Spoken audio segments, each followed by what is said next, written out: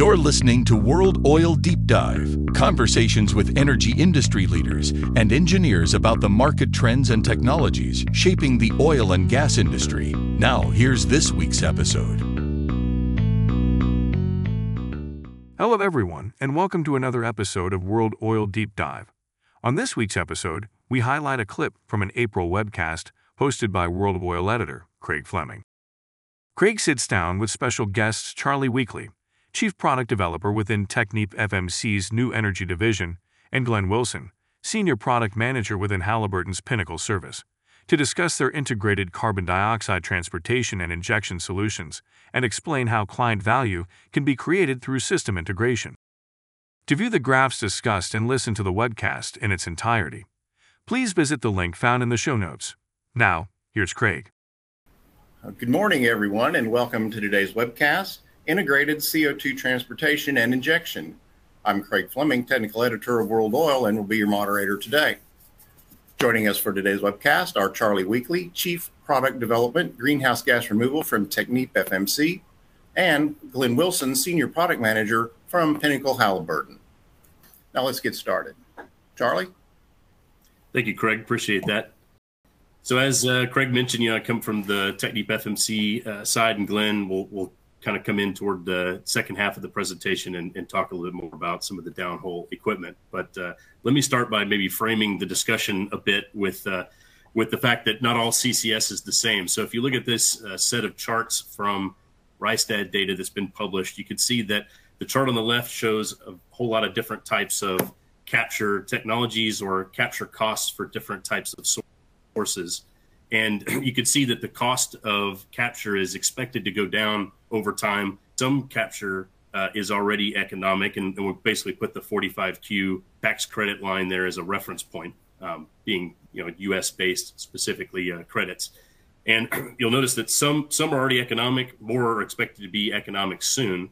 But when you break it down and you look at maybe some of the higher purity sources that have a lower cost of capture, such as gas processing up in the top right, you'll notice that when you combine CapEx and OpEx, you've got an economic project in many cases. But once you start adding the cost of transportation and storage, it all adds up to be a certain dollar per ton, which may or may not be economic at the current level of incentives. When you look at lower purity sources like gas power generation, especially here in the short term, you've got in some cases the cost of capture is above the kind of what you would consider to be economic viability.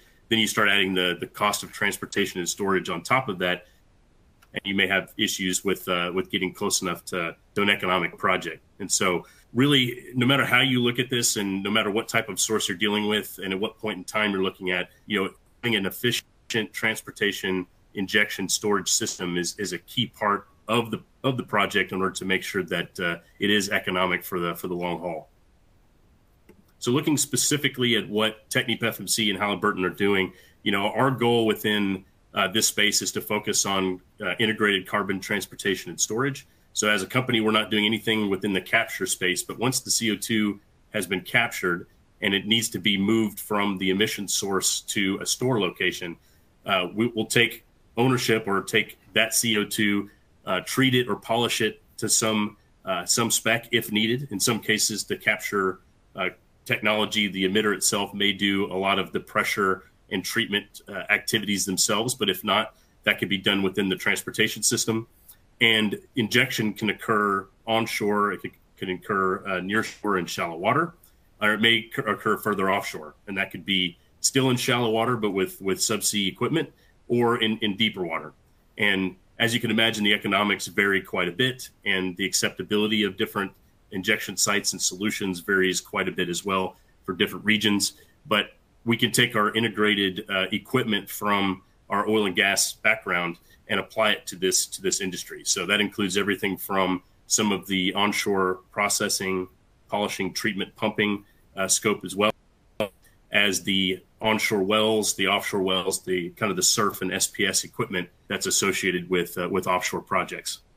And with Halliburton, we're working closely with Halliburton, leveraging their downhole completion equipment, their ability to do downhole fiber sensing, both acoustic and temperature, and integrating that technology into the integrated control system for the transportation system.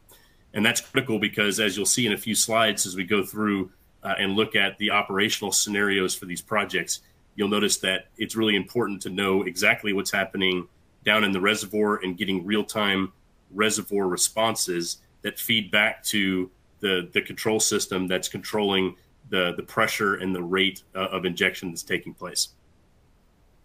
Maybe a couple other notes here as well. In different parts of the world, we're seeing, say in Europe, Norway, UK, other places, we're seeing emphasis on subsea injection. And so that could be, again, through pipelines or by taking the CO2 directly to the field via a tanker. In other parts of the world, we're seeing, platform type solutions, maybe even still in the North Sea, but maybe in the southern North Sea. And then in the US, there's a lot of onshore CCS that's taking place. And some of that's just the availability of good subsurface to inject in, land to do so. And then, of course, the cost is always a trade-off of, if we go offshore, there may be better injection, but it may come at a higher cost. Onshore, we may be closer to the sources, but there may be other issues such as social acceptance and things like that have to be factored in. So all these things weigh into the type of solution, the type of project that's actually going to be executed in that region. With maybe a closer view to what's happening not just above the seabed, but also or on land, but also below the surface, you can see as an example here, you have the emission source or the source of CO2 on the far left. You have some level of gathering if it's multiple emission sources that are being pulled together. You'll have that collecting that takes place. You may have some amount of treatment that occurs, dehydration, maybe H2S removal, whatever it needs to be done to get the CO2 to a spec that it can be safely transported and injected with. And so you'll have, again, that treatment and some level of pressure control there. Once you move downstream, and let's say you're in dense phase at this point, in this particular example, we're looking at pipeline transportation, you'll see that you have a series of injection wells and monitoring wells. And the requirements for monitoring and injection vary region to region. But let's take this as an example here where types of monitoring wells you may need to put in place. One being what we call an in-zone up-dip monitoring well, as you see on the far left, where you're actively monitoring the zone that you're injecting into. You may have another type of monitoring well that's actually monitoring the underwater or underground source of drinking water, which is the USDW designation there, so that you can confirm that no CO2 is actually making its way into a shallower aquifer that's being used or has the potential to be used for drinking water. And then you may actually have wells that you could see over by the platform solution there, where the monitoring well is actually above the cap rock, above the zone that you're injecting into. And that's just to confirm that if you were to get some sort of cap rock integrity issue, that you would know, you would see that CO2 showing up at that above cap rock monitoring well. So these monitoring wells are very important. It's all part of the monitoring plan that gets submitted to the regulators for approval. And these are just some examples of the types of monitoring that you can do. Within the injection wells themselves, the injection wells can be very simple. They can be more complex. Simpler is maybe oftentimes better, both from a well trajectory standpoint and what actually goes into the well. And Glenn will get into a lot more detail about what we actually put in the well itself for monitoring purposes. But you can see that there is some consistency around things like the need for CO2 resistant cement, potentially the need or advantages that fiber sensing offers downhole within the well itself. You'll notice there's several different types of, we put tree systems here, especially when you get into the offshore space. And some of that has to do with what region you're operating in. So if you're, let's say, in the Gulf of Mexico and you're in deeper water, you might have a more cluster type drill center. If you're operating in shallow water, you may have more of a, isolated wells along a pipeline in chain type of setup. And if you're operating, let's say, on the Norwegian continental shelf, you may have 2 to 3 to 4 slot templates that are used to actually put the wells in place. And so having having the toolbox, if you will, to handle different types of solutions for different regions and different reservoir types is really a key aspect of this. And as I mentioned earlier on, the control system that is actively monitoring the condition of the CO2, both the composition of it and the pressure, and what's happening, in the pipeline, at the well site, and down in the reservoir is really critical to ensure that you have, good, safe, reliable operations that are taking place within the system. So we'll go through just a couple of examples of maybe some types of different operational scenarios that you may find. So here we're talking about, here are the building blocks of a CCS, carbon transportation and storage system. Again, you have your gathering, treatment, compression facility on the left. You have your wells on the right. And again, these wells don't have to necessarily be surface land wells, but just for the purposes of the illustration, you've got 2 injection wells, as you can see, and then 3 different monitoring wells that have been placed in the area so that you can monitor the movement of the plume and the CO2 as it's injected into that lower formation. So under normal operating conditions, ideally you'll take a certain stream from an emission source. This stream could be, again, could have water present, it could have H2S, it's going to have other impurities there. Some of those impurities are going to be brought to levels that are acceptable for injection. So when you have things like post-combustion sources where you have, impurities like NOx and SOx and other types of those types of impurities, ideally those impurities will be at a level when they come from the capture equipment and are handed over for transportation, they'll already be at a level that's safe for not just the pipeline, but also for the reservoir. But there's other types of impurities like water content, which could vary, and it could be, you maybe have a water content that's acceptable for a pipeline, but may not be acceptable for injection for a particular reservoir. So one of the things that is often, or we expect to be often done in the transportation system, is at least have a way to dehydrate and maintain a certain water content within the flow, and then also be able to have some pressure control. So if the CO2 is coming out of the emission source at atmospheric pressure, then there's a lot to get to that dense phase pressure for transportation and injection, there's a decent amount of pressure that has to be added to the CO2 to get it there and keep it there.